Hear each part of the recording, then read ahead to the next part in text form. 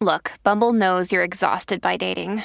All the must not take yourself too seriously and 6'1" since that matters. And what do I even say other than hey? Well, that's why they're introducing an all-new Bumble with exciting features to make compatibility easier, starting the chat better, and dating safer.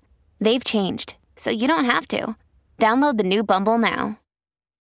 When you need mealtime inspiration, it's worth shopping Kroger, where you'll find over 30,000 mouth-watering choices that excite your inner foodie. And no matter what tasty choice you make, you'll enjoy our everyday low prices, plus extra ways to save, like digital coupons worth over $600 each week. You can also save up to $1 off per gallon at the pump with fuel points. More savings and more inspiring flavors make shopping Kroger worth it every time. Kroger, fresh for everyone. Fuel restrictions apply.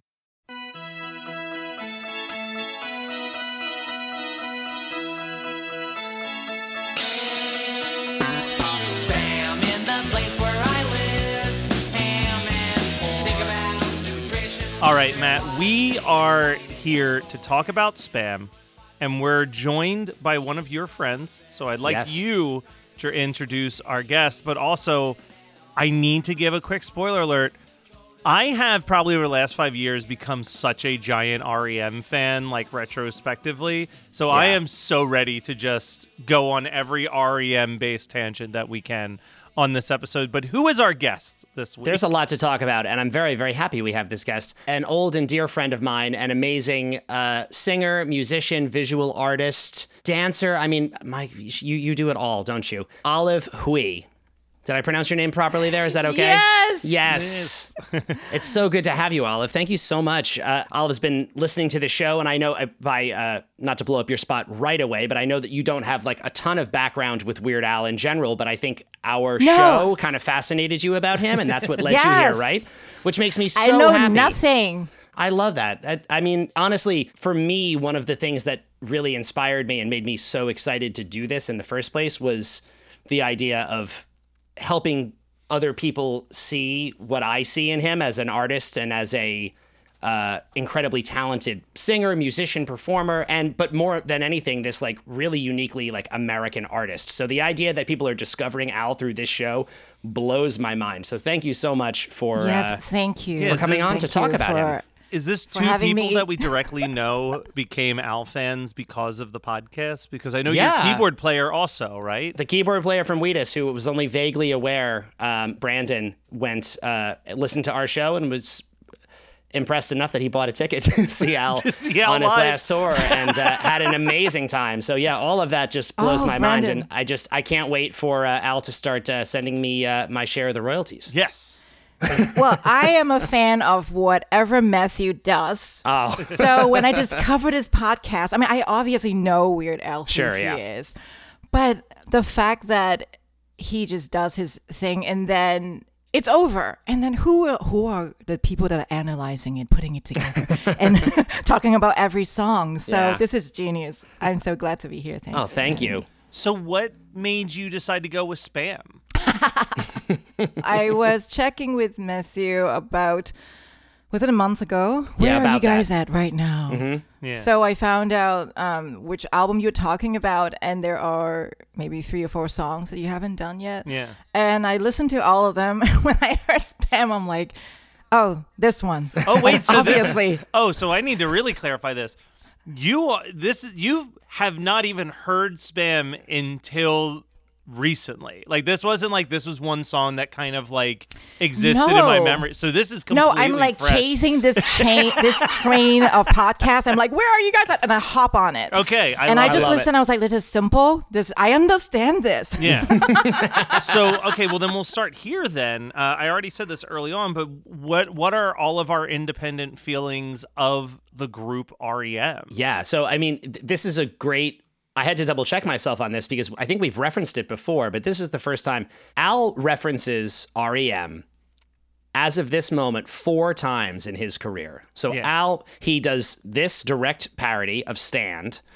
He will later do a style parody called Frank's 2000-inch TV. And 2 polkas. And their REM songs appear in 2 different polkas. He does Losing My Religion and he does Bang and Blame later on. So Al, clearly is an enormous REM fan. I think that is a strong contender for the artist he has referenced the most times in his entire career. I'd have to check the numbers on that, but it's got to be very close. Yeah. And personally, I get it.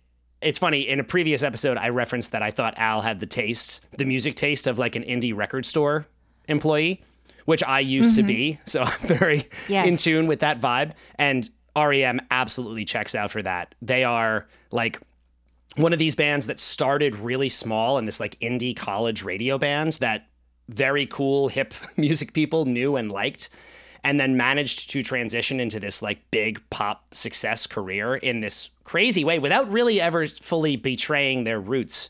No, or their sound. It sounds like REM. Yeah. They also met at an indie record store. That's right. They absolutely did. Yeah. I love REM, and I totally get why Al likes them so much. Like it makes a lot of sense to me. And at the time this song came out, this was the biggest hit that they had to date. And am I wrong in thinking that this is also, it's like this and Shiny Happy People are probably the two biggest hits that the band, do not like that much, right? Like that might be true. I mean, so in my little bit of research on this song, so there's talking about like some indie record store fun. The album that this song is on is called Green. The REM record that has this song on it. The fun sort of urban legend is that they named the album Green after all the money that they were going to make. Making these like the most commercially viable songs that they had done to date. Prior to this, the only song they had that was a top 10 hit was The One I Love. That was on the record before this. Mm-hmm. Then the album after this has Losing My Religion, which of course that's the biggest song they've ever made. Where was It's the End of the World as We Know It, or is that not as big of a hit at the time it came out as it became later? It's the End of the World as We Know It was on Document, which also has The One I Love. It was the album prior to this. But again, funny, now you think about it in retrospect, The One I Love, The End of the World as We Know It did not do that well. It peaked at number 69 on the charts. Okay. And only really, I think, became a big song for them in hindsight. I think it became a fan favorite and now feels like a hit, even though it actually really kind of wasn't. I also feel like it was probably one of those situations where REM, I feel like, had their biggest career peak in the early 90s during the grunge era, and I'm sure that it was an easy song for MTV to pull the video back out of the archives and start playing on a more regular rotation as well. That's true. It probably did come back. And I know a lot of their earlier songs, which, you know, fans would know now, like Radio Free Europe or Driver 8 or any of these like early songs of theirs that are now very beloved. But at the time, again, they were an indie band on IRS record. Like, they were not doing well. Yeah. They were touring, doing this small sort of college radio circuit. And it really was not until, I mean, you could make the argument, again, Document, the album before this, had The One I Love, which did chart very well for them. That was the start of them moving into some serious mainstream radio success. Anyway, that's a long way around to say that I love REM. Yeah. I really do. I will be much more brief and just say, yes, I really like REM. I would say that the time period when they were at their career peak is also my favorite era of REM. I enjoy Murmur and a lot of the early records, but really Document up until, I would say, even like the early 2000s, I felt like they could do absolutely no wrong. There's some like truly phenomenal albums. I'm a big defender of Monster, which I think I always see as one of the more lower rated REM albums critically, but I love that album, so I'm excited. Eventually we're going to talk about Bang and Blame on a polka, and I will absolutely sidetrack us for at least a 5-minute conversation about the album of Monster when we get there. But please do. But how about you, Olive? Where are you with REM? What I love about them is knowing the origin of how everyone got together, and like so and so suggested you should like play together, and then they keeping it so small. I think in the beginning they play shows for a couple hundreds people or 1,000 people, and it was not a thing where the rest of the country know. Yeah. And I just get really excited knowing like how the beginning of how band starts. Yeah. Obviously, Losing My Religion is probably what I knew when I was younger first. I did not know about Green Yeah. That's funny because they hop on a bigger label when they think that this is the time to make something green. Yeah, they were on IRS and then they moved to, I think, Warner Brothers. Right? Yeah, Warner Brothers picked them up. And as Matt pointed out, it's funny, this is a little bit early, but you could tell because this is 1989. The grunge movement has not fully started yet, but you can tell that the gears are moving in a direction here where like the music world is changing, and REM coming up when they did.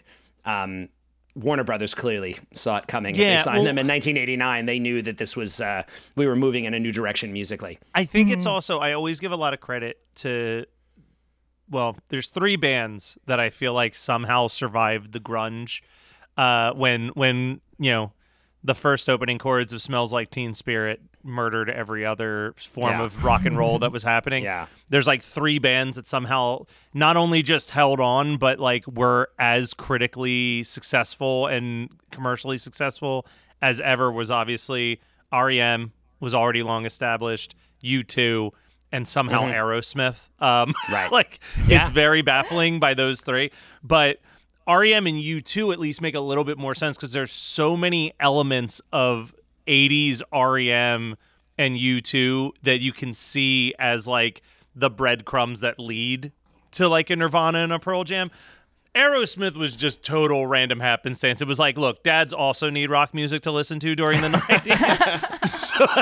Well, I was going to say as well, it's also very, I don't know if this was calculated or not. It probably is just a coincidence. But the fact that in 1991, REM's big hit is Losing My Religion, which has nothing in common with Nirvana or the grunge scene at all. But then it's you like get they Monster. actually they moved. Well, but they moved in this direction that actually really worked for them at that time. Like they didn't just sound like another Nirvana band, which a lot of bands that had existed before Nirvana. This is a whole, we can make a whole other podcast talking about this subject matter because it's really interesting. But these bands that predated Nirvana by many years suddenly were like accused of being Nirvana ripoffs. Yeah.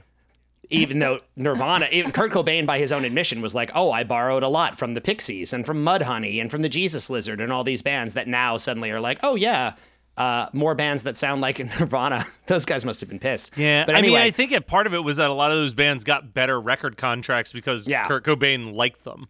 Like That's true. In no other world were the Butthole Surfers or Daniel Johnston getting a major record label contract. Yeah, no, he did try to elevate people to the best of his ability, but it's often the case. And, funny, to bring it back to REM, there's a band, I'm not sure if either of you are familiar with or listeners, but there's a band called Big Star. Yes. That are this, a band that came up around the same time as REM that... Big Star. They folded very early. It's 2 main songwriters in that band. One of them was Chris Bell, and the other was Alex Chilton. Yeah. And they basically are one of those tragic stories where they had all of the markers of a band that was going to become enormous, and it just did not happen for them, and they fell apart. And there's like 3 songs everyone probably knows by Big Star without knowing that it's Big Star. 13 has been covered by like every indie band in history. Mm-hmm.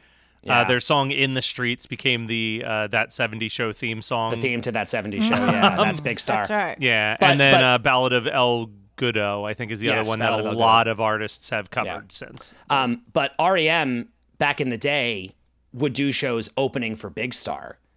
Like, they had a lot in common musically. And everyone at the time, REM said this. There's a documentary about Big Star that's really interesting. But REM themselves said, they were like, there was no world where we thought we would become bigger than them. Yeah. Because they were so much better. Like, by REM's admission, like, they were a better band. And it's just one of those, like, sometimes you can do everything right and it just doesn't, the pieces don't fall in the same way. And it worked out for REM really well, but Big Star unfortunately did not get that lift the way that REM did. I did not know that their 2 worlds collided. I'm a huge Big Star fan and a big REM fan, but I never. Big Star and REM had a lot of, and you can hear it in the music too, right? They definitely had this very similar aesthetic, and Big Star, a band worth checking out if you are listening to this show. Highly recommend. Well, the last thing I want to mention, even though it has nothing to do with 1989 at this point, but obviously, because Matt and I have a very shared sense of humor, you can't listen to the song Stand and not think of the opening credits to the Chris Elliott classic TV series Get a Life. So also, just a quick shout out to that show. Just watch it. It's a crazy good show. That is a great show. I was reminded of that doing research for this, and I had forgotten all about it. There's also a really, really amazing, like one of the funniest gags in all of the series Parks and Recreation is based on this song where Ben loses his job and decides, he's like, it's fine, I'm going to just enjoy my hobbies. And he tries to make a claymation music video to this song. And he only gets like 2 seconds into the song before he runs out he can't do it anymore. And it's just absolutely hilarious. This is a great, and you know what? To bring it back to where we are with Al now, the thing that makes this song so great, and it's what I love that Al parodied it, is that the song Stand is pretty dumb. Yes. It's a pretty dumb song that he heard. And I saw a quote by REM's own admission. Their guitarist, Peter Buck, described it as, without a doubt, the stupidest song we've ever written. I feel like they're very earnest at the time. I know, yeah. Well, that's the thing about this song is, I'm talking about the REM version, Stand, is that it has this air of like, there's more to this lyric than you realize, like that there's some hidden meaning behind the song. But I do also feel like you look at the lyrics very closely and you're like, I don't know what. No. I'm not sure that there is. I don't know what, like, I think that I found another quote here that said, well, first of all, that they were trying to do something that was in the style of 60s pop groups. They wanted to make something that sounded like the Monkees or the Archies. Which nailed it in that sense. The vibe of that is really, really great. But there was a quote from Michael Stipe saying it was about, if there was any deeper message, it's about making decisions and actually living your life rather than just letting it happen. Okay. Mm-hmm. So I get that. I can see that. But even it's designed to be earwormy, catchy, where you don't actually really have to think about it too much to just enjoy this lyric and melody. You know it. On one listen, you know this song, you know. But I also want to pull a Yankovic quote real quick, too. Yankovic actually noted that this song was very fun to pick apart and figure out the almost what he referred to as subliminal parts. God damn it. The parts that fade in and out, there's little bell sounds and things that you really never notice on the very first listen. So I read that quote before I went to listen to this, and he's absolutely, there's so much weird, quick things just hidden in the background that he's replicating in his version of the song as well. I mean, the backup, the little like ham and pork, like the one that I had to laugh at that I noticed that even when I was looking at the lyrics on Genius, they didn't include this, was the one line he says, think of the selection. Are there different flavors? The background vocals go, let's see. Yeah. There's another one too, like, because in the REM version, all those little like vocal tags are there, but I can't make out what they are. In Al's version, you can make them out a little bit better. And one of his is the think of expiration, better read the label. And after that, it just goes, oh boy. Like all those little tags that he throws in are I think he does the oh boy for a couple of them, but it's like, yeah, that little extra. It's so good. Yeah, it's great. It's great. I think it's because it's so simple. Like, to me, the two songs almost mean the same thing. Yeah. When I answer, Matt that this is the song that I'm gonna do, I send Matt a picture of all the spams you can find like in the supermarket. And isn't that you making decision for your life? Yeah, that's true. Yeah. This is all about you can't let life happen to you, right? You got to pick your spam flavor and eat. The internet loves this line. The tin is there to keep the spam in. Yeah. Oh if you look at a lot of the videos, people comment always that. It's the back and forth of it. The key is there to open the key is going to open the tin. The tin is there to keep the spam in. And there's another variation of it where he says something about the can. The tab is there to open the can, and the can is there to hold in the spam. Yes. That is like a Primus lyric. But again, it mirrors that original one so well. Like it's not because the REM version of that is your feet are going to be on the ground and your head is there to move you around. Yeah. Like Al is so good at like matching the rhyme structure and the phrasing structure of the original song. It's not just changing the lyrics. He manages to like fit the form so well. And yeah, again, it's like, is his lyric any more meaningful than the one I just read to you from the REM song? I don't really know. No. I like, it's a great example. We had said in a previous episode how I feel like Al doesn't like to, from everything we've seen, he might not love to parody a song that's already funny. Like if it's a song that has a sense of humor already, it's kind of like, well, maybe don't touch on that. Because how do you, like, it's then, as we've said, like a hat on a hat. Exactly. So you want to do something that feels very serious and self-important, because then to make fun of it is just all the more satisfying and delightful. This song is borderline self-aware, and it presents these lyrics in a very, very profound way. But I do feel like REM, I mean, based on the quotes I saw as well, I think they also have a sense of humor about that this song is maybe more frivolous than it is designed to sound. You know what I mean? Yeah, there's one line that I don't like in Spam. In Spam? In Spam. There's only one line that doesn't work for me, and it's, now if there's something left, don't throw it out. Use it as spackle. And then there's a long pause, and he says, or bathroom grout. Yeah. And I'm like, that is the only part that, a word that we throw around sometimes with the parodies, that's the only line that felt a little clunky to me in the whole song. Yeah, I can see that. And, you know, also, it's just an interesting, like, in the world of what Al does, like, we've also said before, like, the parody choice that he would make that is, like, on the obvious side. And arguably it's interesting to think about this, right? Like, I'm realizing my exposure to Spam as a product, without a doubt, this is the first thing that I ever heard in my life about this product. I'm going to say something to you that I have never said on this show before, but you have said a lot. Okay. I discovered this song on the Food album.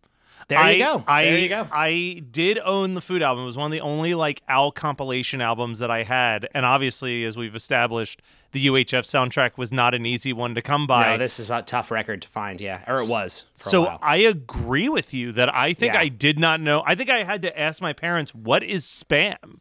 I was so confused by it. So it's funny because it's like, obviously this was a joke already. Like if you looked into, this is one of my favorite types of episode to talk about is this, where there's so many things for me to do research on in advance, where I'm doing research on the history of REM, the history of Hormel, who made Spam, and Al's connection to all of it. And so Spam goes back a long way to the 30s. I think it was 1937 it came out. And it was, as best I can tell, immediately a joke to a lot of people. Like there was like the head of Hormel at one point said he kept a whole file of hate mail that he got about Spam. It's not from the vegan at the time. No, yes, specifically from American GIs in the war, because this was a common war product because it had a long shelf life. So they would ship Spam to the military, people at on the front in World War II. He said he got just like letter after letter after letter of abuse, to which he said, if they think Spam is terrible, they ought to have eaten the bully beef we had in the war. So of course, every generation likes to say that, shoot down other ones. Anyway, so I had a moment where I was like, this must have already been in pop culture a little bit, but I don't know what other references to Spam as a joke like this existed before Al did his version that clearly must have put it back in people's minds again, Yeah, and I think that Spam, it's tough for us because, again, we grew up at the same basic time where I am sure that Spam was a regular punchline on some type of Saturday morning cartoon, a la like a Tiny Toon Adventures and Animaniacs, a Freakazoid, like, yeah. Those like WB kids cartoon Saturday morning stuff. There's no way that Spam wasn't like a regular punchline. I guess it was. Going back to another previous episode, we talked about how like everyone thought that hernias were hilarious for a chunk of time. Like it was just so funny to be injured with a hernia. And that's just obviously no one thinks that anymore. Olive, did you have was Spam something you ate? Yes. So in kindergarten, this is weird. I grew up in Hong Kong. we got into a line to learn how to cook in class in kindergarten, and what we made was rice and Spam. Huh. There you go. I was 3 or maybe 4 years old. I had saw that Spam, since it came out, has done exceptionally well in Asian countries, and also it is like one of the most popular meats available in Hawaii. Yeah, I was about to ask, what is the connection? I don't know. Oh, I mean, so again, if we're talking about military, obviously during World War II, there was a big U.S. military base in Hawaii, so they probably shipped a lot of it there. And to this day, if you go to a McDonald's or Burger King in Hawaii, you can get a burger made of Spam. It is often, pineapple? It is, yeah, I don't know. And actually on menus there, apparently you will actually see something referred to as Hawaiian steak. And that is Spam. Whoa. Hashtag Hawaiian. Hawaiian steak. I've never been to Hawaii, but if you're making a trip this summer, maybe consider looking for a Hawaiian steak on the menu. I read that there are 2 songs about Spam by Al. Yeah, but I either couldn't find it. Yeah. Did you see this, Matt? I do know. No. Did you see this? No. What's the other one? So it wasn't a real song. Al will occasionally on live shows do a live show only parody, or like a medley of like quick parodies. And back in it must have been, this was before this, it was in the 80s. He did a parody of Hall & Oates' Man Eater, and he called it Spam Eater. Spam Eater. I did hear about that. But it was literally just a live show. It was just on a live show, and the extent of the parody was I think it was like, oh, here she comes. Oh, she likes that processed meat. She's a Spam Eater. And then it moved on to the next thing. That was the whole parody. So that's enough. Yeah, I mean, maybe he couldn't. He was like, yeah, I'm not sure I got a whole song worth of Spam references at a Man Eater. But this one he certainly does. Yeah, and he nailed. I really think that this song, this is going to be another one of those ones similar to what we said about Here's Johnny.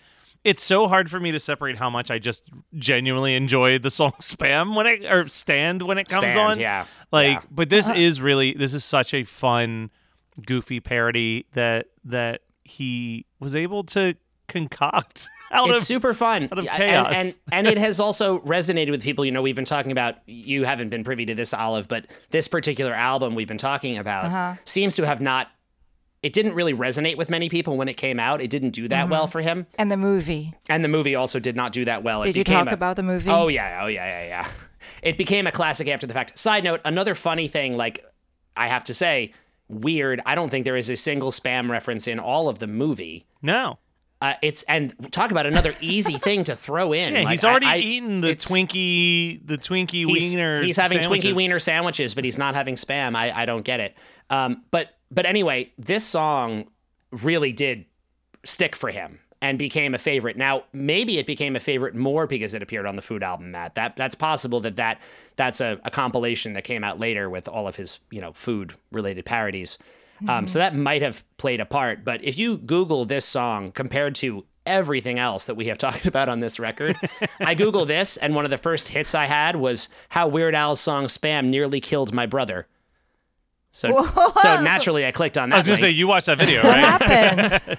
And it's a story from a woman in Canada talking about how her brother loved Al so much and heard Spam and just thought it was hilarious and insisted that his mom buy Spam for him because he wanted to try it.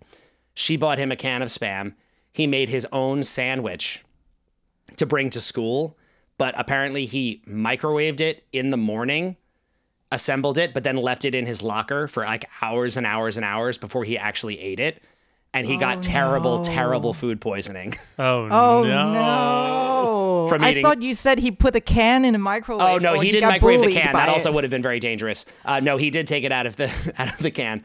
But he got very, very sick. And this person managed to get... That's very indirect to blame Al. I know. It's a real clickbait headline. But this person did manage to get this story to Al in anticipation of like a show he was doing there.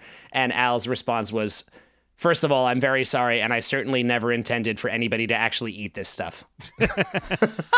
Which is funny because, Matt, literally as I was preparing for this episode, I had the thought of one of these days we're going to be in the same area and maybe we should do an Instagram Live where we just eat every food that Al has ever referenced. It would be a really interesting, because I have never in my life had Spam. I've also never.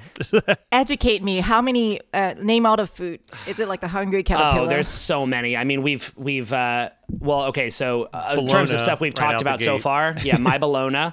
He has Addicted to Spuds. That's an easy one. Potatoes. That's no problem at all. If we go forward in time, lasagna. Lasagna. We talked about lasagna. We got to get something on a rye or a Kaiser roll. The rye or the Kaiser. Rocky Road ice cream. Rocky Road ice cream. Thank you, Matt. Now you're going. Yeah, that's just where we're at right now. Yeah, exactly. See, a lot of these are easy. Like, it's like, oh, I have to go on Instagram Live and eat Rocky Road ice cream. That's no problem for me. Yeah. The Spam and I think we talked about the bologna. I have not had that since I was a child, and I don't really feel like I want to. But but I would for our listeners. For one slice of bologna, I think the same thing. We're not going to sit there and eat a whole can of Spam. We're just going to open it and take a bite and exactly. rate. That's what we should do. Yeah. We should rate the foods. Ooh. That could be fun. That's a fun side quest for us. Is it a secret the fruit that Matthew doesn't like? Have you ever talked about it? It's so funny. You kept it off air. It's so funny you're saying that, Olive. I have not talked about it on this show yet, and next week's episode I'm gonna have to. I have to save it, you guys. So. Tune in. I think I know what it is. And Tune in next week. I might be on the same. I think we may agree on this. Tune in next week for a. Because we've been on tour together and we got a warning. This is as much of a teaser for a future episode as we've ever done. Yes.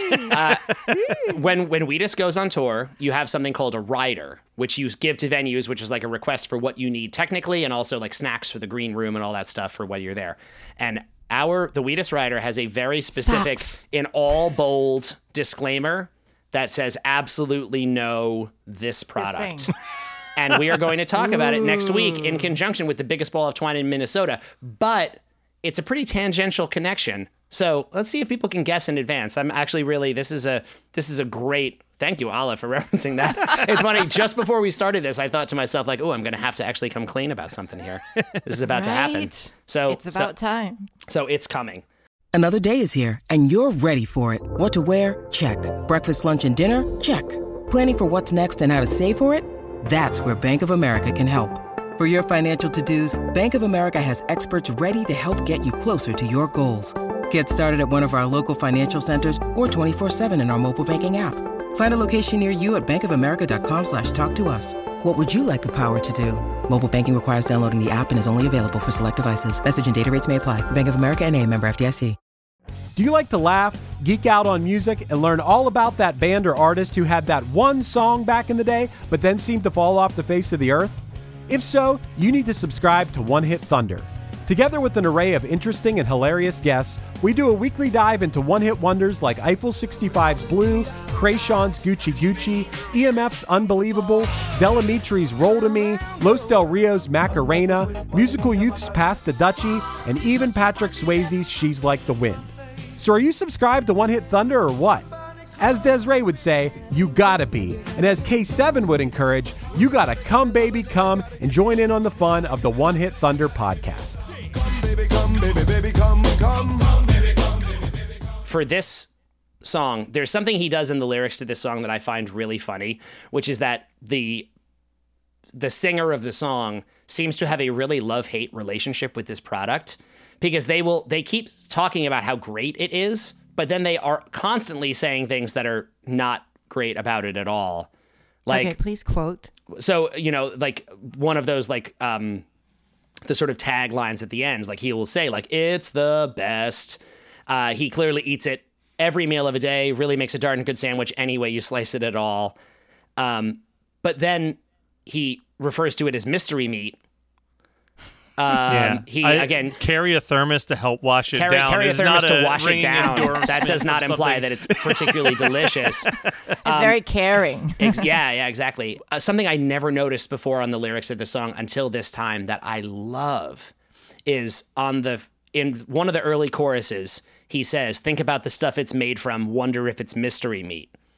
And then later in the song, he says, to the second to last chorus, he says, think about the way it's processed. I wonder if it's some kind of meat. So within his own song, he has actually gone down a level for thinking, is it mystery meat? And now he is questioning whether it's meat at all. Now he has no idea what this actually is. This is just something. He has established that he uses it for, as you said, Matt, for spackle or bathroom grout. Yeah, it's... well, and then he also says, once you start, you can't put it down. Don't leave it sitting or it'll turn brown. Well, that's a warning for the locker. Yeah. I know. Yeah, there you go. Yeah, the locker kid should have known that. You're right. You're exactly right. Some Al fan he was. Didn't even read the lyrics. Think about addiction and wonder if I'm a junkie, let's eat.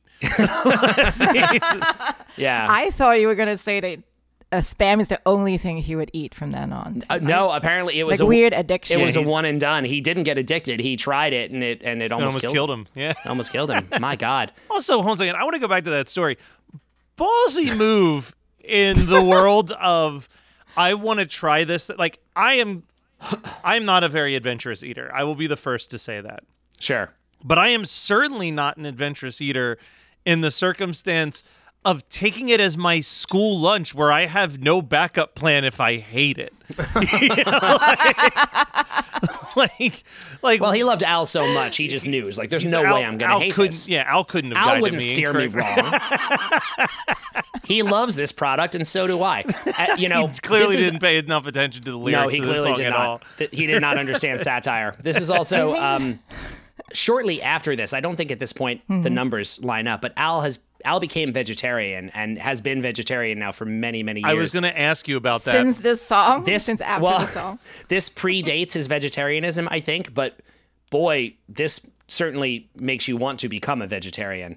Some of the lyrics of this song are really do not make you want to eat Spam. I love how the magic of Al is you can read it as it is. Mm-hmm. I really love the audience comments, participation. Yeah. It's like what it means to them. Yeah. Sometimes it's literal. Sometimes it's about the rhythm. Sometimes it's about the original song. Mm-hmm.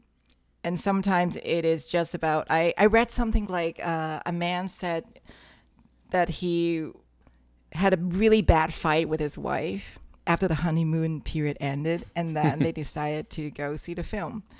And to see UHF. Yeah. And that's just like make the relationship better. They just sat there and crack up and laugh. Oh, I love that. So it's like kind of like their own nostalgic. Yeah, experience. totally. He, and just to do like Al themes for a moment, this song covers a couple things that he loves to revisit. One of them is someone who is addicted to something that makes no sense. Like someone who is obsessed with something that does not warrant obsession at all. And even we just referenced Addicted to Spuds does a similar thing. Oddly, being addicted to potatoes makes way more sense to me than being addicted to Spam. Well, but it's this like unnatural obsession. This is a weirder one than any of those, right? Because like I Love Rocky Road and Addicted to Spuds both are just, it's not even up to question.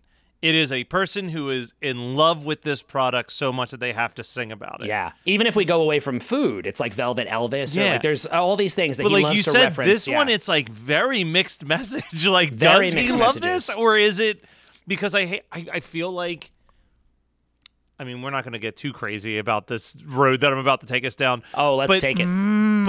But isn't Spam sometimes also like looked at as like the food that you get when you're like kind of in a lower income situation? Absolutely. So is it more about like the trapping, like a person who theoretically through a certain lens, this is a song about a very poor person who's trying to convince himself that he loves Spam more than he does. It is a cheaper. Oh, that's definitely a point of view. Absolutely. It's a cheaper product. It has a really long shelf life, which is why people get it. You can sit in a cabinet for a really long time. For years, I think. I think it's years a and long years and years. time.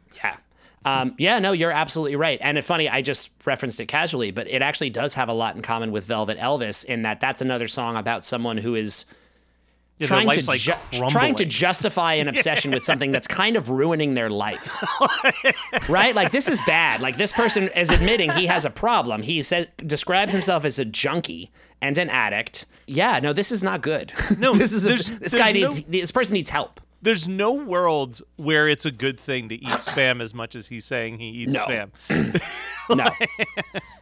I'm looking at the cans. Yeah. 25% less sodium. Come on. Oh, man. Or light, Spam light. Then why eat it? I'm just looking as well now. All the different. I should have done this in advance. All the different varieties of Spam. Yeah, you're right. Chorizo, less sodium, hot and spicy, turkey, jalapeno, hickory smoked teriyaki. There's quite a few different varieties here. We're gonna really, if we ever do this food eating / ranking, I truly believe that we're gonna spend more time trying to decide what is the can of Spam we're willing to even put in our mouths. I mean, we might need to do a whole separate one just going down the Spam varieties. I think exactly one forkful of Spam will be more than enough. I will absolutely need a thermos to help me watch it. What if we try Spam and love it so much that we become an addict like this guy? This is dangerous. All right, so I'm about to tell a really weird story, and let me start this story by this warning. Church youth group in the late 90s and early 2000s was the wild west of weirdness. Great. So we used to do it was actually really cool because it was not very religious at all, but we would do a Friday night coffee house on the first Friday of every single month. And it's kind of why my area had like a small local music scene for a couple of years, because it was like, if you were a guitarist or any type of musician who literally couldn't find like-minded musicians, the first Friday of every month, you could go and find every other musician within like a 10-mile radius. And like a lot of bands were formed. The way you're describing. Yeah, a lot of bands were formed from there. But we would do events to like make it something memorable. And what did you do? We did a Spam modeling contest where everybody was given a can of Spam and a knife and toothpicks. And throughout the entirety of this 3-hour coffee house, they could take the can of Spam, shave it however they wanted, and make little model statues. And then they would win like a gift card and like a year's worth of free drinks at the coffee house for the best model that they were able to carve. And do you have photos? No, this was literally like 20 years ago. But I do remember that the room that we held this coffee house in stank of Spam for months afterwards. Like, you could not because there's a piece that is in the corner. It's just, well, it's because it's like, I hate this. This is why I've never tried Spam. It's like gooey. When it comes out of because I think it's sitting in like a water. Wait, Matt, you never tried Spam? I've never ever tried it. I haven't either, Olive. I've never had it. Wait, what? I know. That's what we're saying. How many minutes in? You just discovered this. No, never.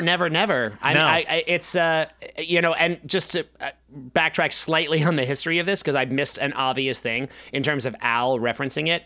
The first reference I can find online of people who made fun of Spam was, of course, Monty Python. Yes, the Spam who had the song. Spam bit in Holy Grail, and that makes total sense as an Al reference point, right? Like, of course, he would have seen Monty Python, and he would have latched onto this as another like great funny thing.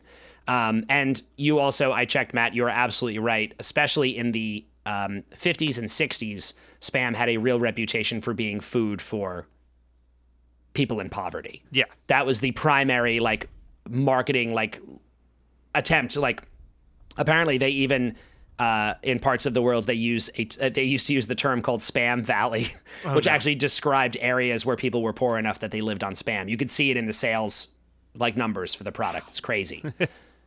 So in terms of the message of this person being obsessed with something that is in theory a bad marker for how they are is very.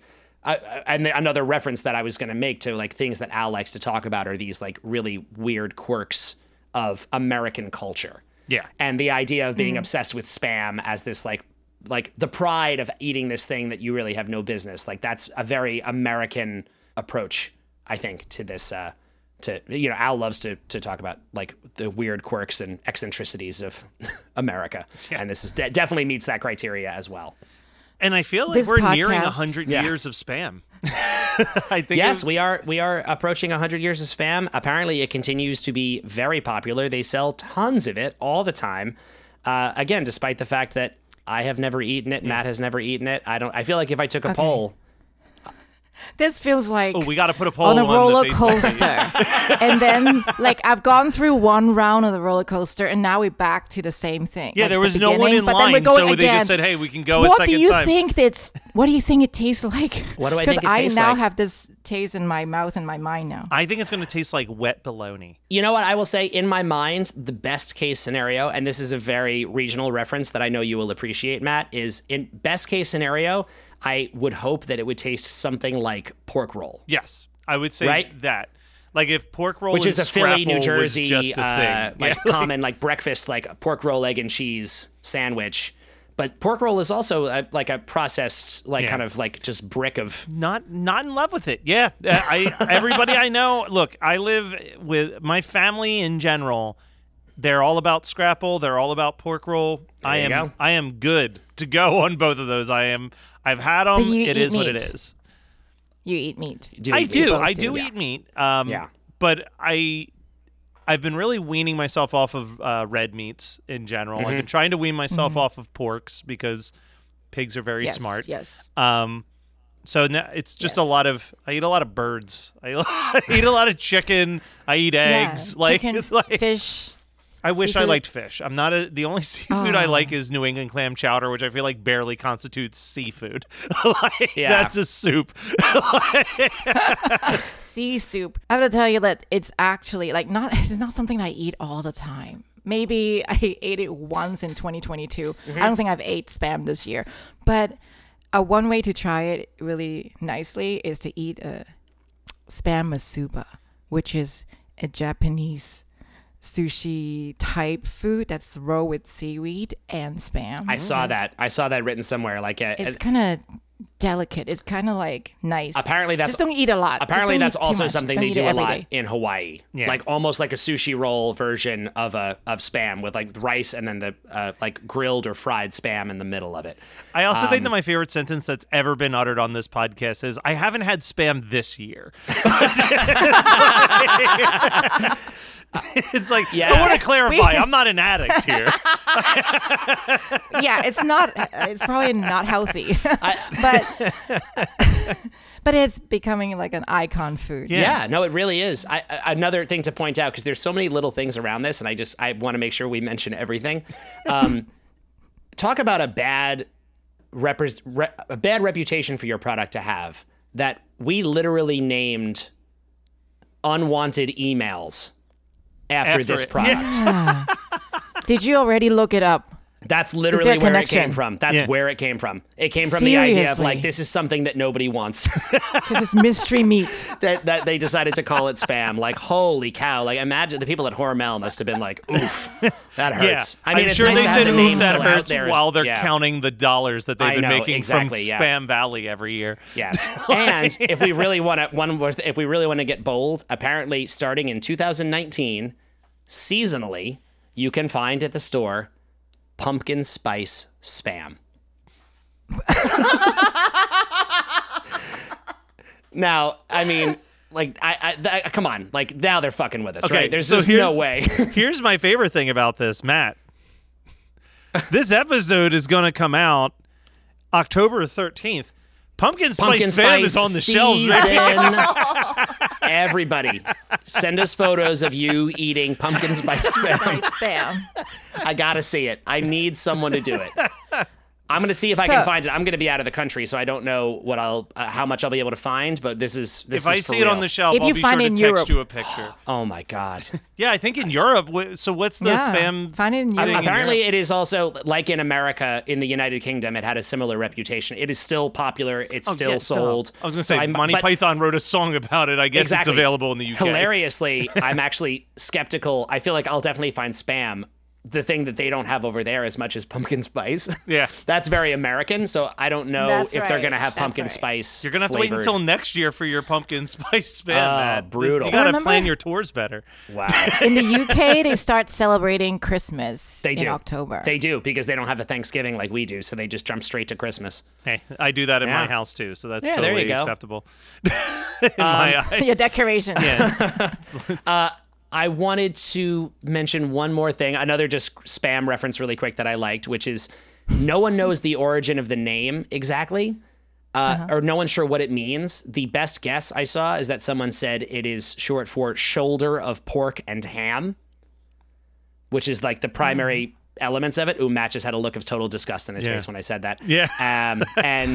But a common... obviously not real, but people love to say the urban legend is that it actually stands for scientifically processed animal matter. Did you also? So I'm gonna. I feel like we're getting to the point where we do need to wrap things up and start doing our rankings. But I guess another hint to next week. Do you know where the Spam Museum is? Ooh, I think I saw it in my research here, but I don't know where it is. Tell me. Minnesota. In Minnesota. Wow. Right next to arguably the biggest ball of twine. It's very close to the talk about a field trip for Al fans. You gotta make this pilgrimage.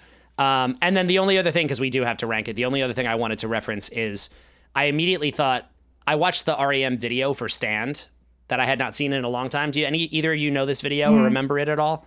Yes. People kind of hopping. Exactly. Yeah. It's people. And then I've also seen a live one where they're singing in it. Exactly. The singer is like gesturing. Yeah. Yes. That's not the one with the B-52s, correct? That's Shiny Happy People. It's not the one with the B-52s. Okay. Yes. It's got this very awkward choreography that I think is intentionally sort of like, it seems like they're almost making fun of the very slick choreographed videos, because it's these people standing on a compass and doing this like dance move thing, like, and then jumping around from north, south, east, west as the song goes on.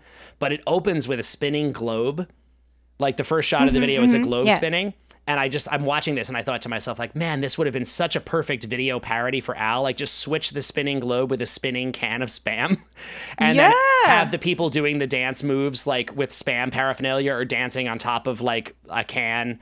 And then I looked on YouTube, and this very adorable looking family made it exactly the way I envisioned it. And there's this so cute, a whole family singing Spam. And doing matching the choreography, but all wearing Spam t-shirts and stuff. It is like wonderful. Baby Shark. So good, so good. I mean, we talked about this earlier that like the third official single released off this album was Isle Thing, and it should have been this huge mistake. It should have been Spam. I don't know what anybody was thinking. I can't believe this wasn't a single. I get why they didn't make a video for it, because I think they were just totally tapped out on budget, as we established with UHF having not done as well as they hoped. But this as a radio single would have been big. I think as a single it would have done better than maybe anything else on this record, honestly. Yes. And the fact that it remains like an Al fan favorite says a lot, because I remain fascinated to see how many Al fan favorites actually really are that way just because they're great. And like there was no one helped, no one helped make this a hit. It was just, a hit for his fans. This is just pure. I'm going to take it to some place a little dark. Ooh, do it. It's because I know Weird Al is ENTP. Matthew, I'm calling you Matthew and Matt. Yes, that's fine. Matt Kelly. That we're really into typing people's personality. Yes. So he's extroverted, intuitive, thinking, and perceiving. Okay. Mm-hmm. So they like to fuck with people, in a good way, in a wholesome way. And looking at the lyrics, I don't know if either of you have thought about that. I think he is actually talking about us. Oh. That we, like the tin is there to keep the Spam in. The key is going to open the tin. It's probably some kind of knowledge or self-awareness. Oh, wow. And we are the Spam. We're the Spam. There's a part of me, man, I don't think Al has ever done a parody of his own parody, but I think that in 2023, especially knowing that the origins of the email thing came from this, I almost want him to rewrite this song about junk mail. Yeah, right. I mean, you're right. It could be so meta. You're absolutely right. And again, I think like you said, Olive, in a loving way, I think he loves to draw attention to and point out people who have these weird quirks and eccentricities. Yeah. I think Al is someone who loves people. Yes. Mm-hmm. You know, like there's certain artists and filmmakers. I often equate it to filmmaking because I feel like it's very just direct and obvious. Where like there's sometimes you watch someone's movie and you're like, oh, this person does not like people. Yes.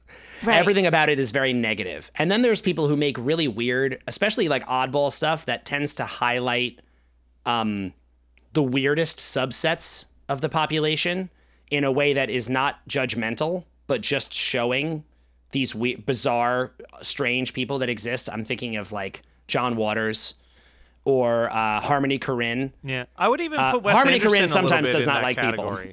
people. Sorry, who was that? I would put Wes Anderson in a similar category. He Wes really Anderson loves to highlight eccentric humans. Yes, and in a loving way, more so than Harmony Korine. Harmony Korine has a real edge to it. Well, yeah, I would say kids might not love people too much, but like John Waters had a great quote about. I always remember this quote where he said, someone asked him, it was after the Hairspray musical had like become this national phenomenon and then it became a giant movie. And they said, like, you have the money and the acclaim. Like, you could be living in New York or LA. Why do you choose to stay in Baltimore? And he said, in New York and LA, it's a bunch of normal people that think that they're strange. But in Baltimore, it's a bunch of strange people that think they're normal. And I love that. And I think that is like exactly what you get in any of his movies is like, these people are so weird and they're so bizarre and they're so layered, but they are just living their life like it is the normal Monday through Friday thing. And that's so true. And that's to pull it back. That's what I see in Al. I see someone who likes to show these types of people and likes to draw attention, but it never really feels like he's like mocking or anything. He's mocking them or belittling anybody.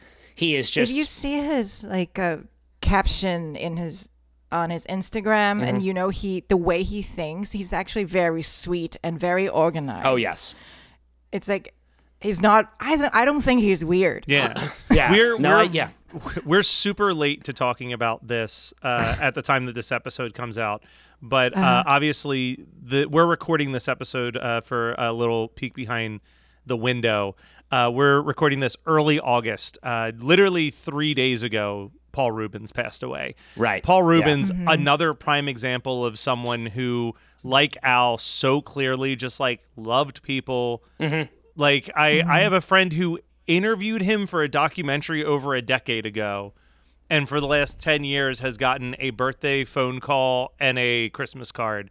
Because he's like, he just loved people. Like, if he met you and he thought that you were a good person, he would try to just make sure that you felt loved and respected 2 days out of the year. Like, and it's like, I love that. That's wow. I see Al. I mean, we hear that from people. Like, anybody who works with Al, the story is always like, he is always checking in on you after that.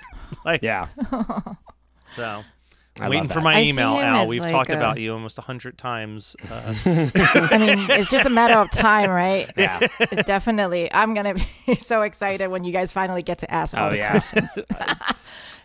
Fingers crossed, man. I see him as like a philosopher. Yeah. Like, in the future, they're going to reference Al like he is Aristotle or Plato, you know?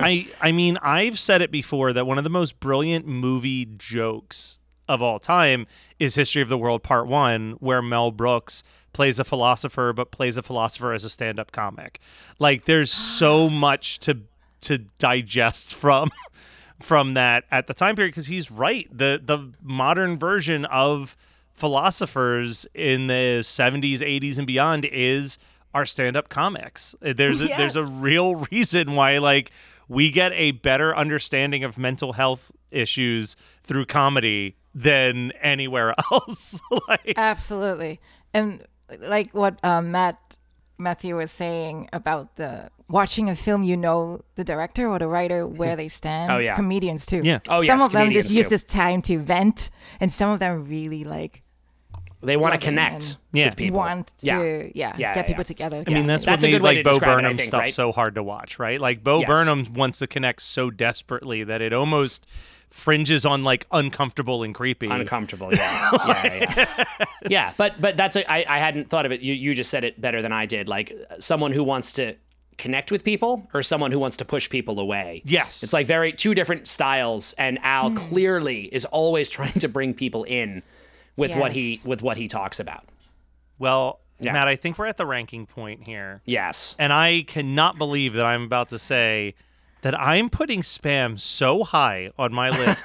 Never did I expect this to be a top 10 song, let alone just shy of my top 5. I put it at number 6 between Like a Surgeon and This Song Is Just 6 Words Long.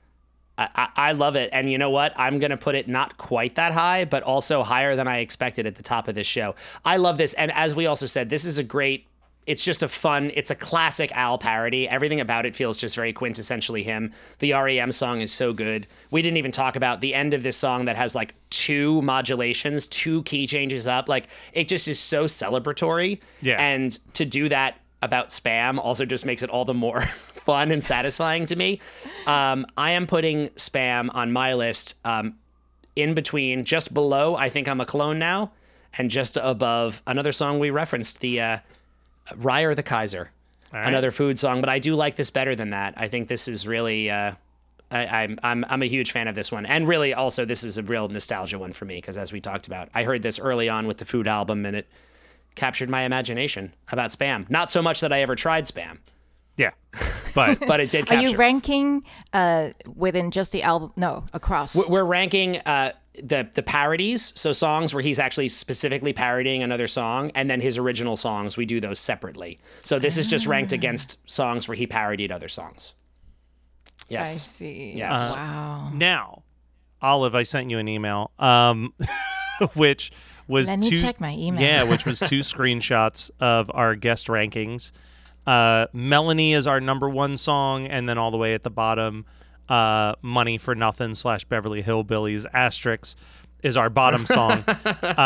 And what we need you to do is tell us, amongst this list of songs, where would you put Spam in relation to them? Wow, that's such a big job.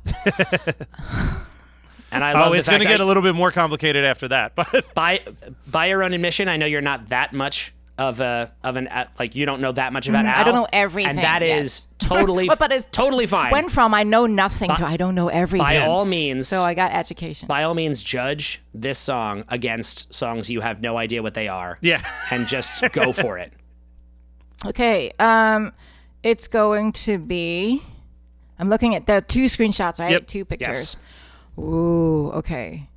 I feel like we had a lot of fun talking about it, and it's like an endless topic. We haven't even like talked too much about. What I meant is, it seems like a door that opens to more possibilities. It certainly. I'm gonna put it right before Hot Rocks Polka. All right. All right, that is weirdly where I just dropped it. I know, I love that. So yeah, there we go. Perfect. So it's between Like a Surgeon and Hot Rocks Polka.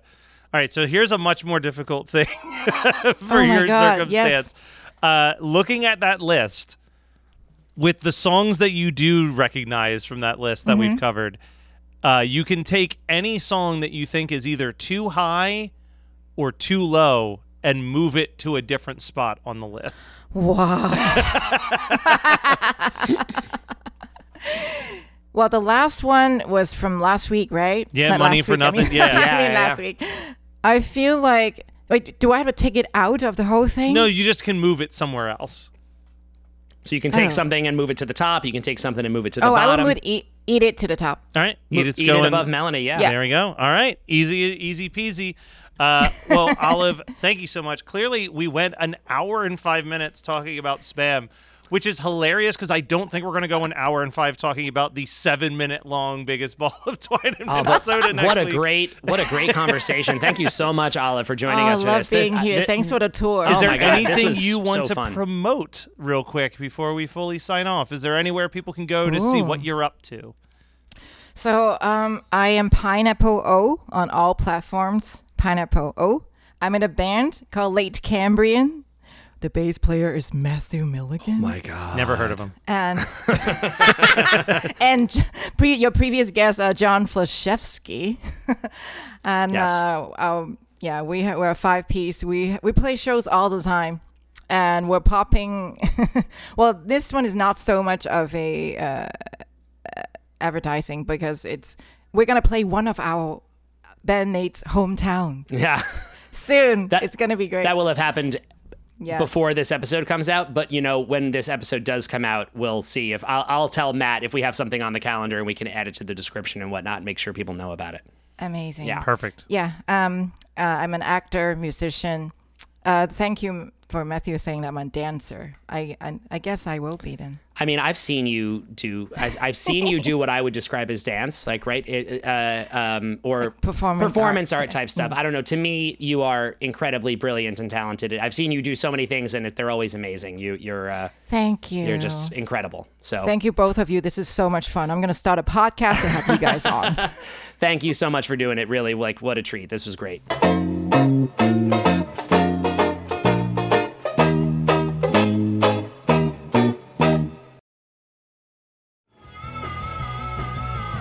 You're listening to the Geekscape Network.